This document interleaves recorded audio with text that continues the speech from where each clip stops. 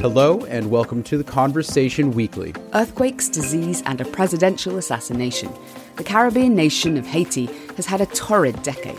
This week, we look further back into what Haiti's history reveals about its political fragility and what that means for the country's ability to recover from disasters. Each time there's a disaster, it weakens some other part of this system. And we hear about new research chronicling the experiences of Japanese Americans interned by the U.S. government during World War II. They were required to write essays on democracy and liberty, which is the ultimate irony because they were prisoners of the U.S. government. I'm Dan Marino in San Francisco. And I'm Gemma Ware in London. You're listening to The Conversation Weekly, the world explained by experts.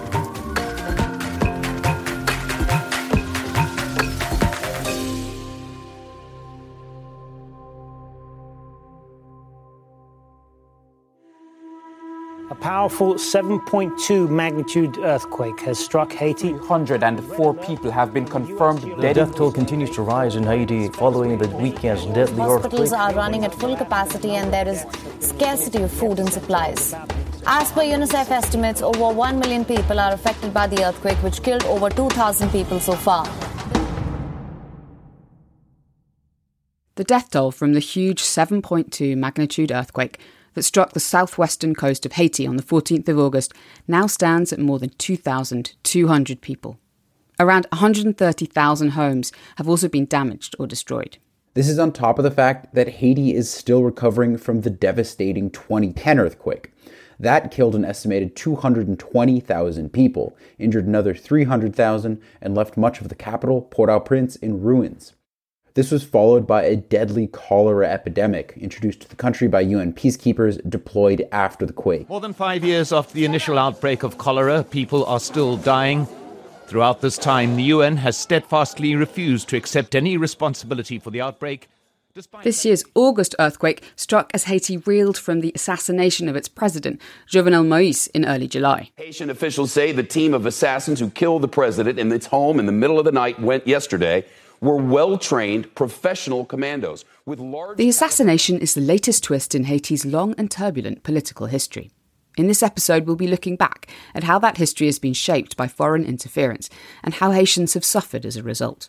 But first, let's explore what's influenced Haiti's ability to respond to its most recent crises. My name is Louise Comfort. I'm a professor at the Graduate School of Public and International Affairs, University of Pittsburgh. Louise studies decision-making in disaster situations. She knows Haiti well and led a study of the response to the 2010 earthquake. I asked her what the situation is like now in Haiti. It's extremely difficult. The area that was struck is literally the southwestern part, and the roads there are very difficult, and it's been difficult for aid to get through. There is really only a regional airport at Lacaille. It was difficult for planes and helicopters to come in. Trucks were trying to bring aid in from Port-au-Prince, which is a good 60 miles, 100 kilometers away. And they were being ambushed by gangs that were literally stripping the trucks of aid. But finally, I would say now, weeks after the earthquake, some aid has come in, but there are still people living in the rubble. Many of them did not have tarps. They had to deal with the tropical storms that came through, which made the situation even worse. A downpour of disastrous dimensions. Tropical storm Grace couldn't have hit at a worse time. Only days before, an earthquake had left tens of thousands homeless. Now they're scrambling for shelter with nowhere dry to spend the night. And usually there is a very ready response from Cuba, which is really close. And Cuba has excellent medical staff, but Cuba itself was going through trauma. And then add to this the additional trauma of COVID-19.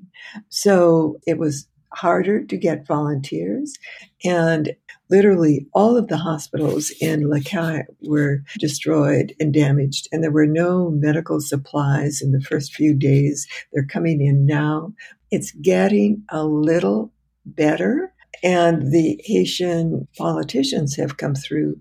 But the most important organization in Haiti in providing aid literally is the Catholic Church, and their networks have been providing support to the region. But it's been very difficult. And you say that the politicians have come through because it's been a very difficult political situation. Gunmen raided Moise's home in the early hours of Wednesday. The government has declared an emergency. So this happened a month after the assassination of the president. So how has that played into the recovery? Well, unfortunately, it made it much more difficult. Haiti has appointed a new prime minister in the wake of the President Moise's assassination. Ariel Henry pledged to improve the country's security situation. Ariel Henry is a neurosurgeon that literally had little experience in this area. Because he is a surgeon, he knew about hospitals and medical care and how important that is. And so he emphasized that. But there's a certain mechanism that needs to be put in place. The government needs to activate the United Nations request for assistance. And he needed really the support of the UNDP people. And so he has done that. But it took a bit longer than it would have had. And he hasn't had actually a lot of support in Haiti because of the rival parties. It's beginning to stabilize. And I'm pleased to say that there are people in Haiti that are setting their party affiliations aside and really responding to the needs of the people in Lakai. You've written a piece for The Conversation in which you've used the term cascading crises to describe what's happened in Haiti over the past decade. Can you explain why you use that term? Well, if we start with the earthquake of 2010. The Caribbean island nation of Haiti has been rocked by its biggest earthquake in more than 200 years. The 7.0 quake hit just south of the capital, Port-au-Prince. Massive earthquake, major damage. 11 ministries were damaged, not functioning. The major hospital of the city was totally destroyed. The way in which the aid flooded into the country and was managed was not particularly useful to Haiti. Most of the organizations came in and they were from 100 countries, but they were operating in English. The national language of Haiti is French.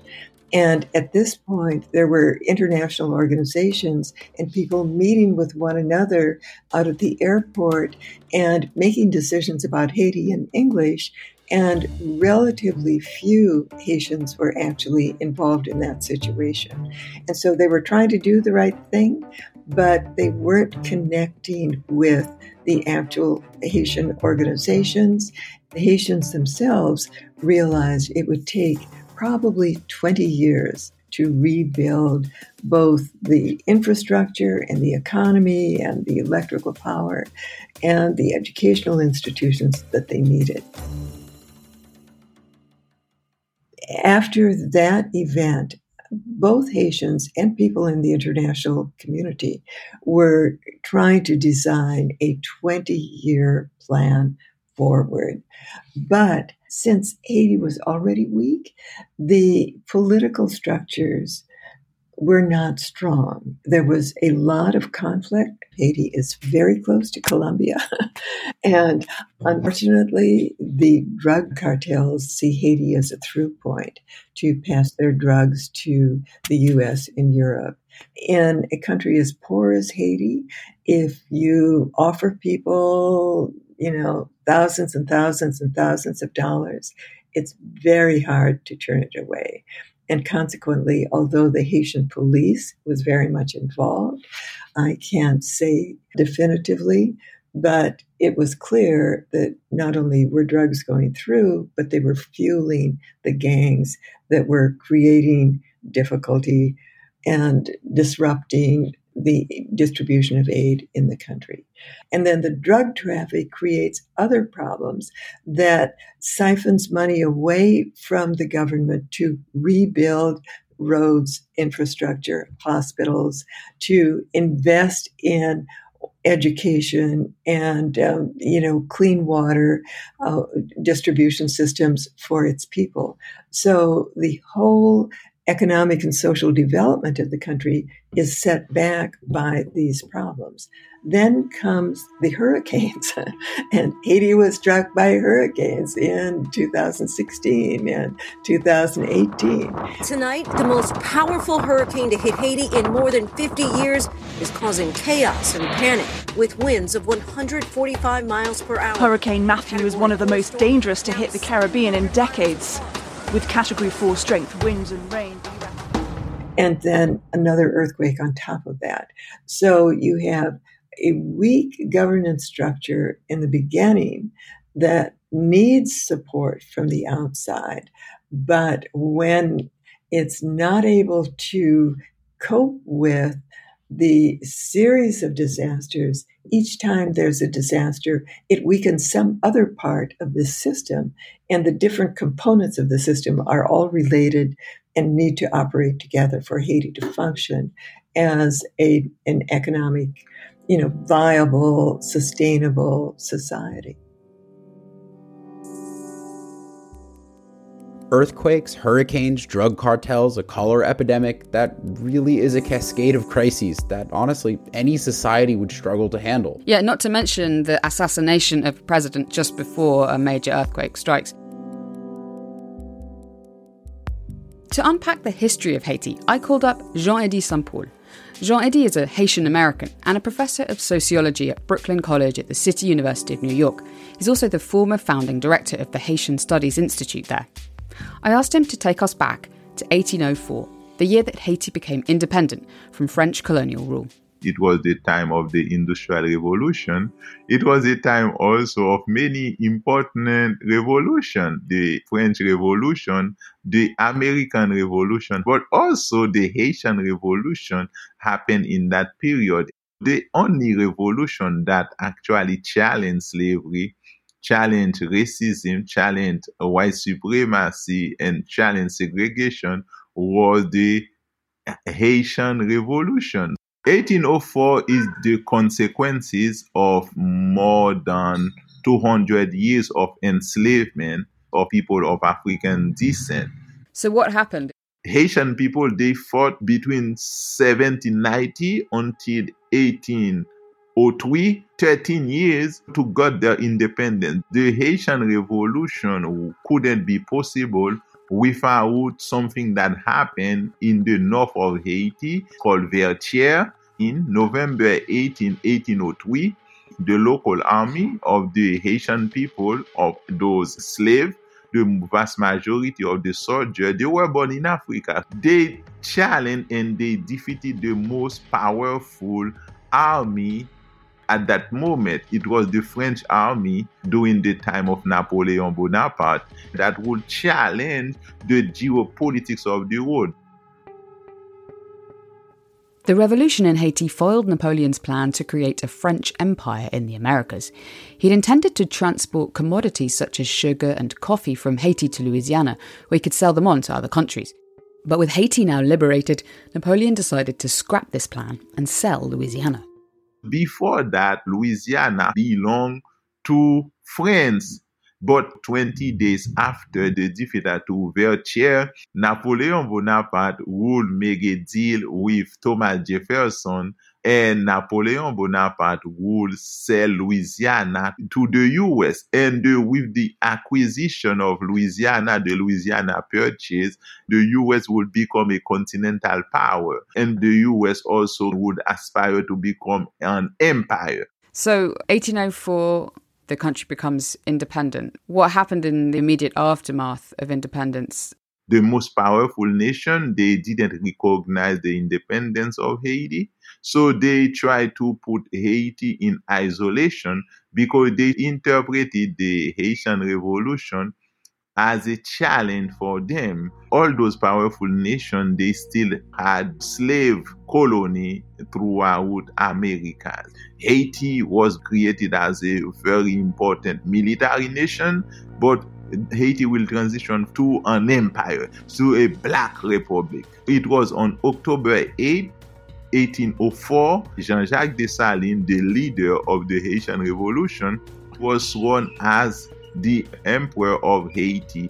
Jean-Jacques Dessalines got assassinated October 1806, and we will see a process of disintegration of the project of nation-state in Haiti.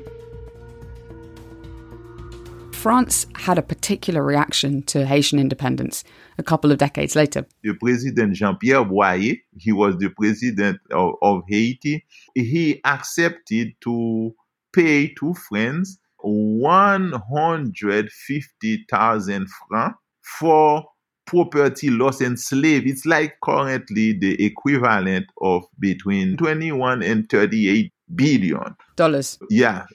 It was just ridiculous because I beat you and then you came back 21 years after to ask me, pay me back because I lost my slave. That would start the process of international debt. And Haiti need that cash flow in order to develop. We, Haitian people, we pay that money between 1825 until 1947. And the international community, they sidelined with France. They didn't say that was not normal to do to a small nation, to an independent country. So you've got this French imperial debt that's laden on a country that's just struggling with its founding father being assassinated. Now, obviously, there's lots that has happened in the 200 years of Haitian history, but can you talk us through some of the key points around the US involvement in the country and how that's manifested itself? I mentioned earlier that it's because of Haiti that the US would become a continental power. And the guy who actually helped Thomas Jefferson to have that deal with France was James Monroe. But James Monroe will eventually become president of the US. And Monroe will launch what we call the Monroe Doctrine. And the Monroe Doctrine stipulates that America is for Americans. The Monroe Doctrine stipulated that any intervention across the Americas by foreign powers was a hostile act against the United States. It was this that the US used to justify its interventions in the region, including in Haiti. By the end of the 19th century, the US wanted now to create their empire. So they actually invade Haiti and occupy Haiti for 28 years, between 1915 and 1934. And during that invasion, they changed the Haitian constitution because they wanted now to own land in Haiti. In the previous constitution, no foreigner could own land in Haiti. And when you start owning land in Haiti, you start undermining the sovereignty of the country. But the US will continue the same logic of France. You're to undermine Haiti economically. Because what they did also, they used the money from the National Bank of Haiti. They took that money, and that money was never restituted to Haiti. The US also would destroy the National Army of Haiti, and they create a gendarmerie, an army that was more willing to defend US interests. By 1934, the US left Haiti, but they put in place institutions, the military, in order to continue to preserve US interests. And the army created and left by the US would be very instrumental in undermining political leadership in Haiti. For instance, between 1946 and 1950, Haiti had a very progressive leader, President Dumas Estimé. But in 1950, Paul-Eugène Magloire, who was, trained by the US Army, he will overthrow Estimé. A backdrop to all this was the Cold War. The US was engaged with the Soviet Union in the Cold War, and the idea was to fight between democracy and communism. And Haiti is located very close to Cuba. And in January 1st, 1959, it was the Cuban Revolution. And the Cuban Revolution was a socialist revolution. And the US, managing the idea to contain communism in the Caribbean, the US will sideline with one of the most retrograde politicians, François Duvalier. The US would give to the dictatorship of the Duvalier military economic assistance in order to build a dictatorship in Haiti. It was a dictatorship that killed more than 60,000 people. And the US has a huge moral responsibility in that thing. We're going to fast forward a little bit here.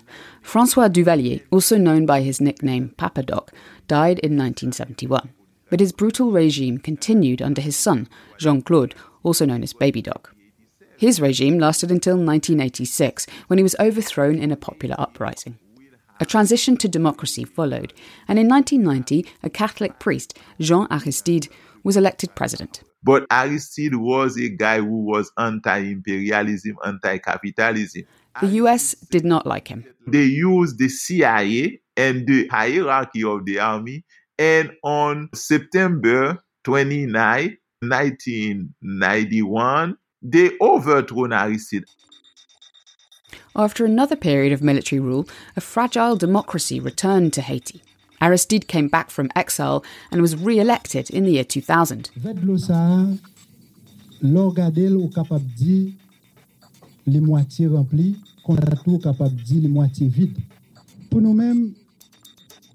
was overthrown again in another coup in 2004, engineered, according to Jean Adi, by Washington and Paris. Why? It's because Aristide refused to implement neoliberal policies.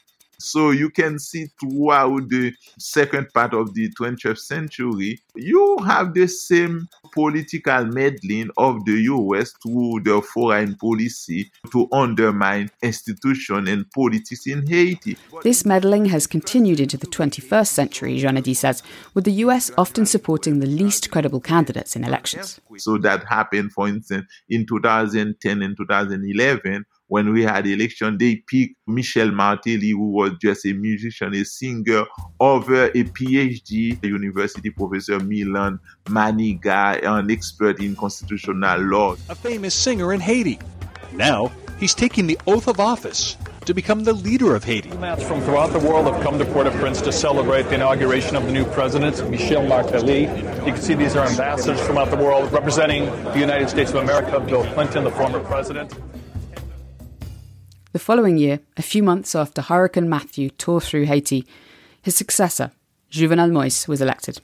He was really unknown for the vast majority of the Haitian population. He was not a charismatic figure before he became president. The Haitian population never saw Jovenel Moïse as someone to serve the community. They always identify Jovenel with the oligarchy. Haiti actually is a country that economically is running by an oligarchy. That oligarchy is made by between, some experts say 20 family, other experts say 26 family, other experts say 29 family. But one thing is, when Jovenel became president, many contracts that he had to put his signature on to benefit the oligarchy, he saw that it was too much to do to the country. So he picked two of them to hold them accountable. He didn't do nothing for the other member of the oligarchic family. And he got assassinated. This is one of the most important hypotheses, because of his action to hold accountable only two prominent members of the oligarchy, because he didn't understand the political cartography in Haiti. And he'd had a series of protests against him in 2019 as well, hadn't he?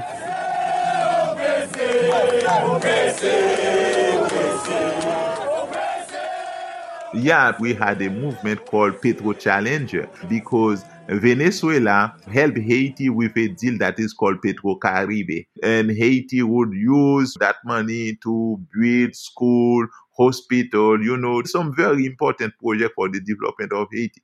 But that money was misused. And the Administrative Court of Haiti did an audit about the Petro-Caribe, and they found that Jovenel Moïse, his enterprise in the northwest of Haiti, was mentioned 69 times in the report. So between 2018 and 2020, Jovenel Moïse faced a lot of popular protests. He was a guy that has a very lack of legitimacy in Haiti. He was very unpopular in Haiti. The circumstances surrounding Jovenel Moïse's assassination and who ordered it remain murky. At least 44 people have so far been arrested, including a group of Colombian mercenaries, and investigations are ongoing. In the meantime, Moïse's successor, Ariel Henry, has promised to hold elections, currently scheduled for November the 7th. The history that you've just explained, what lessons can it give us and what can we learn from it for the future? Because now there will be elections probably before the end of the year. The US, the international community have been always negative external forces that have shaped the political leadership in Haiti. But Gemma, also, I'm very scary about the future of Haiti. Any country cannot be built without elites. And unfortunately in Haiti, the political class is mostly made by mafia. They don't have any project. To build a strong democracy, a strong political regime, you need political party, you need parties that are ideologically positioned in the right, in the left, in the center. But in Haiti, you don't have that because people have a party, but the party is like their own business. In order to receive grant from the USAID, to receive grant from NDI, to receive grant from the Republican Institute. But we don't have political elite with a sense of commitment. So I would like also the audience to not think that I am trying to just make the international community responsible for everything that has been happening in Haiti. It's because also in terms of political culture, the local elite, they are absolutely corrupted. And when you have a country with local actors so weak, of course, any country, the US has interests. So they will send NGO, they will send people to dictate you what to do. They have to change their culture.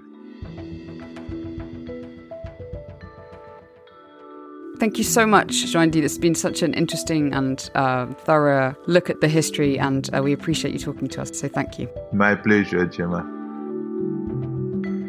You can read articles that Louise Comfort and Jean-Di Saint-Paul wrote about the situation in Haiti on The Conversation. We'll put some links in the show notes to those, as well as to some other articles on the evolving situation after the earthquake.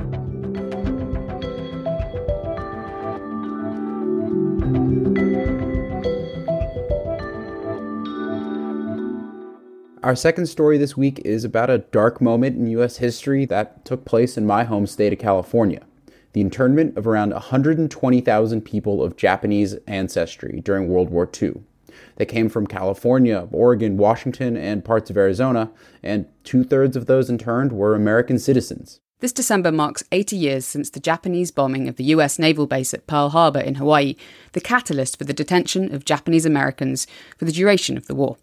I've been talking to a historian about a new book she's just published on the experiences of those who lived in the prison camps. I'm Susan Kamei. I'm a lecturer in the Department of History in the University of Southern California Dornside College of Letters, Arts, and Sciences. I have a day job also in Dornside College as the managing director of the Spatial Sciences Institute. My grandparents and parents and their families were among those who were incarcerated by the U.S. government during the war.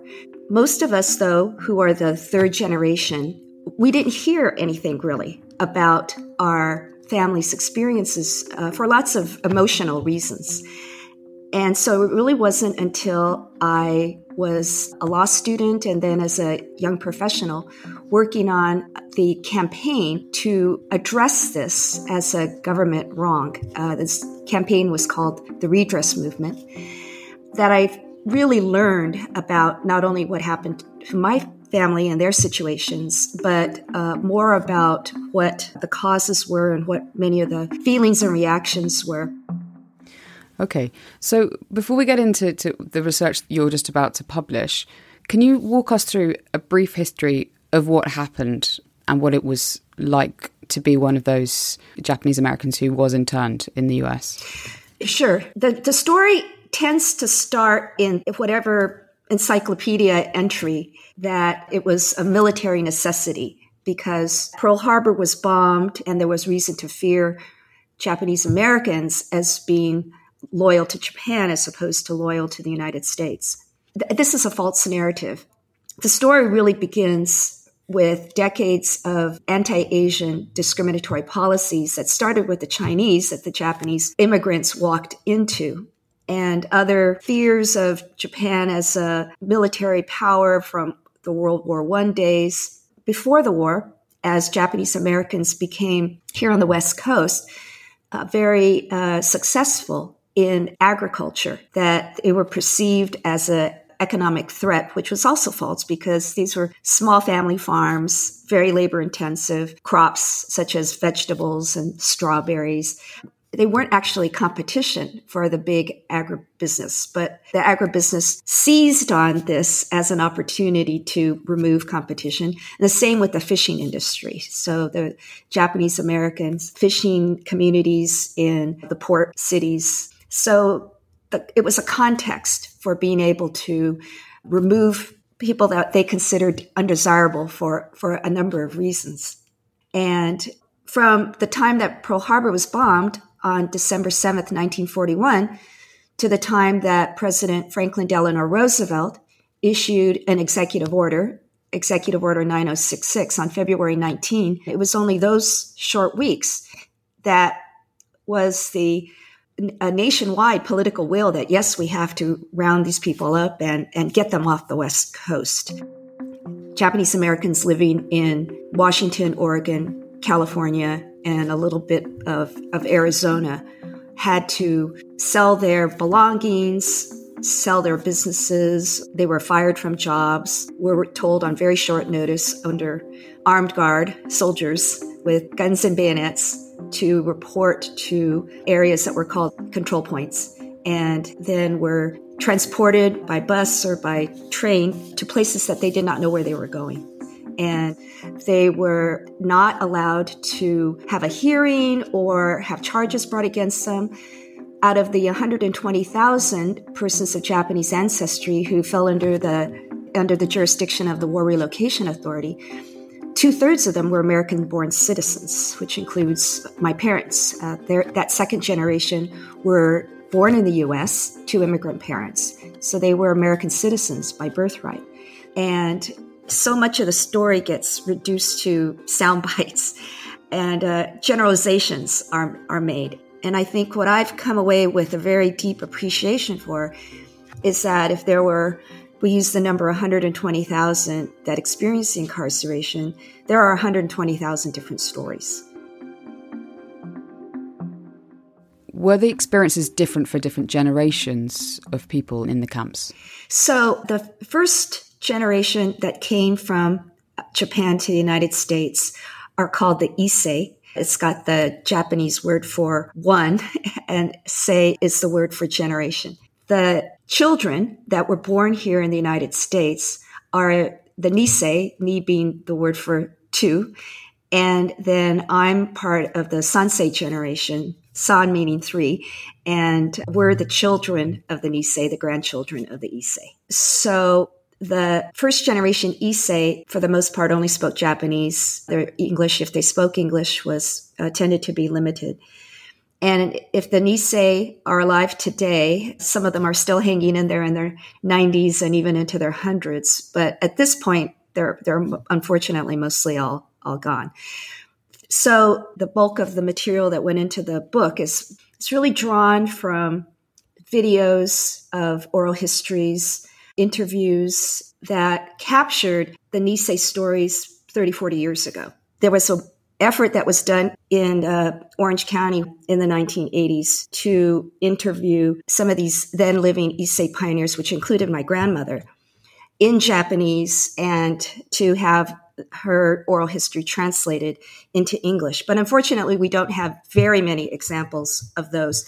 What we have, for the most part, are the English-speaking American-born Nisei stories, who were children or teenagers or young adults during the war. And so the voices in the book are about the young people who experienced the war, speaking over time now to young people today. So for instance, my parents were exactly of the age of being freshmen in high school when Pearl Harbor was bombed. And were you able to access any records of your parents' experience in the camps? Yeah. I also went to the National Archives in Washington, D.C. They maintain the War Relocation Authority folders on each of the incarcerees. And so I spent a couple days there to go through the files that were kept on my parents, their parents, my father's siblings, and a few of my aunt's husbands. And that was just one of the most remarkable experiences of my life because there were sociological assessments by high school teachers. They were required to write essays on to promote the sense of being an American and what their opinions were about democracy and liberty, which is the ultimate irony because they were expected to write this as prisoners of the U.S. government. And the government kept these student papers, and one of my uncles was 7 years old, and it's his childhood handwriting on pencil on that big kindergarten paper with the blue lines, and their medical records were in there, their correspondence, if they had requested a leave to go take my aunt to a doctor outside of the camp. It's just amazing amount of detail that was in there. And their telegrams that went back and forth about their various approvals and the long delay. It was just some of this just made me so angry, even though I've lived with this. And you get to the point of thinking, how could I possibly be surprised by anything at this point? But I was just, overwhelmed and also very touched to see these records in all the forms my grandparents had to fill out. Wow.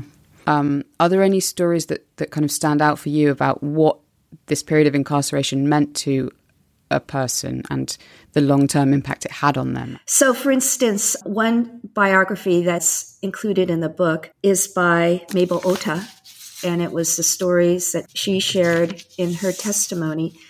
It was about the detail of her giving birth in the posting Arizona camp. And because of the inadequate medical care when she was in labor, her baby suffered irreparable brain damage in the course of the delivery and has lived with that impairment for the rest of her life. And whether it was medical tragedies or stories of family separation, the Issei fathers, in many cases who were community leaders, had been taken away by the FBI at the beginning of the war.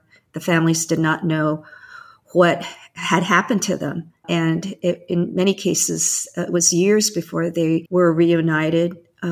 One story that's in the book about how the Issei father died in the jurisdiction of the Justice Department.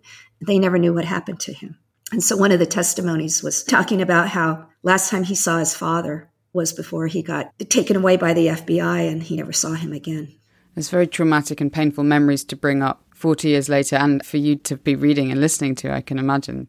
What do you think the legacy of this period and what happened to Japanese Americans has been for the country? And as you put the book together in this moment that we're living in kind of 80 years later?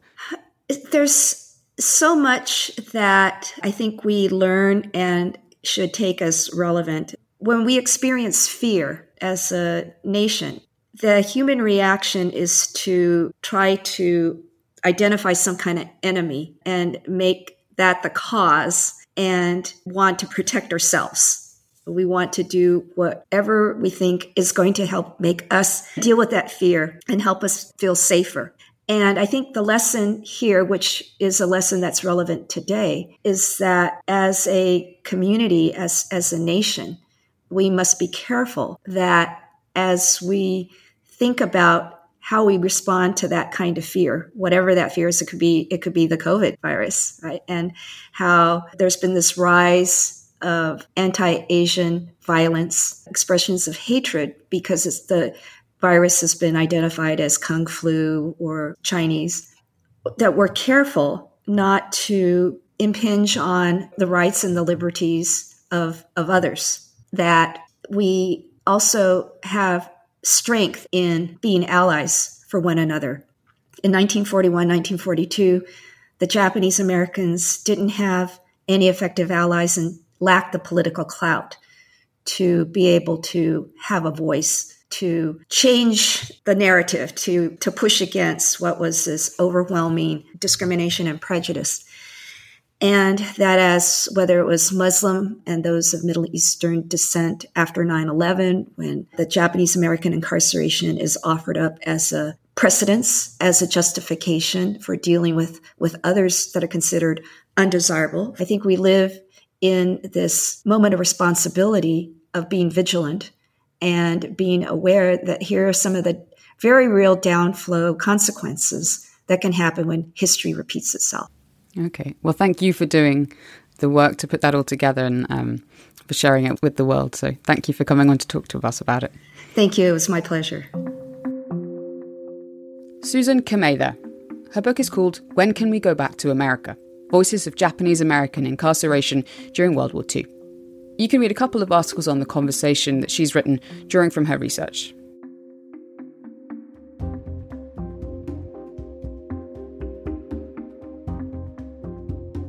To end this week's episode, we've got some recommended reading from Kalpana Jain in Boston on coverage of the 20th anniversary of 9/11.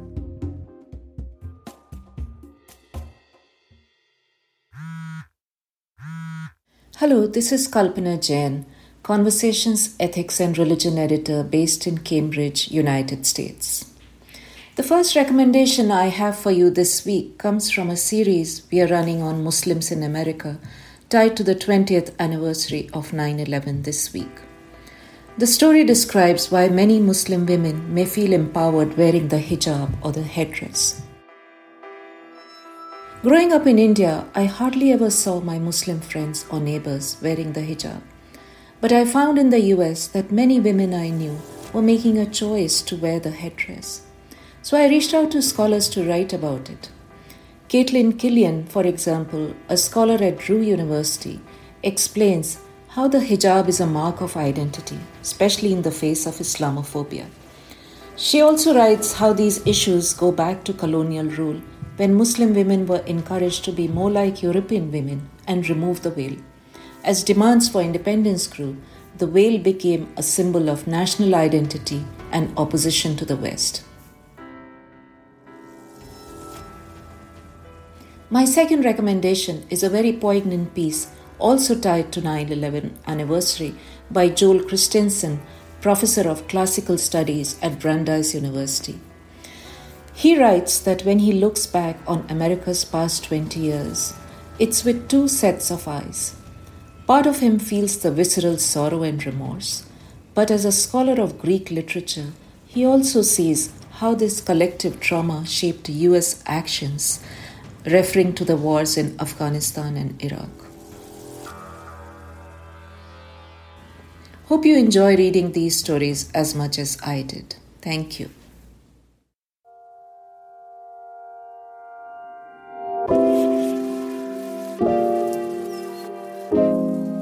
Kalpana Jain there.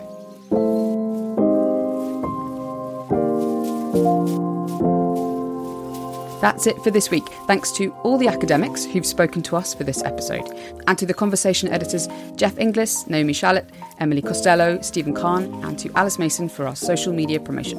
You can find us on Twitter at TC_audio, Instagram at theconversation.com, or email us podcast@theconversation.com. You can also, of course, sign up for our free daily email. There's a link in the show notes.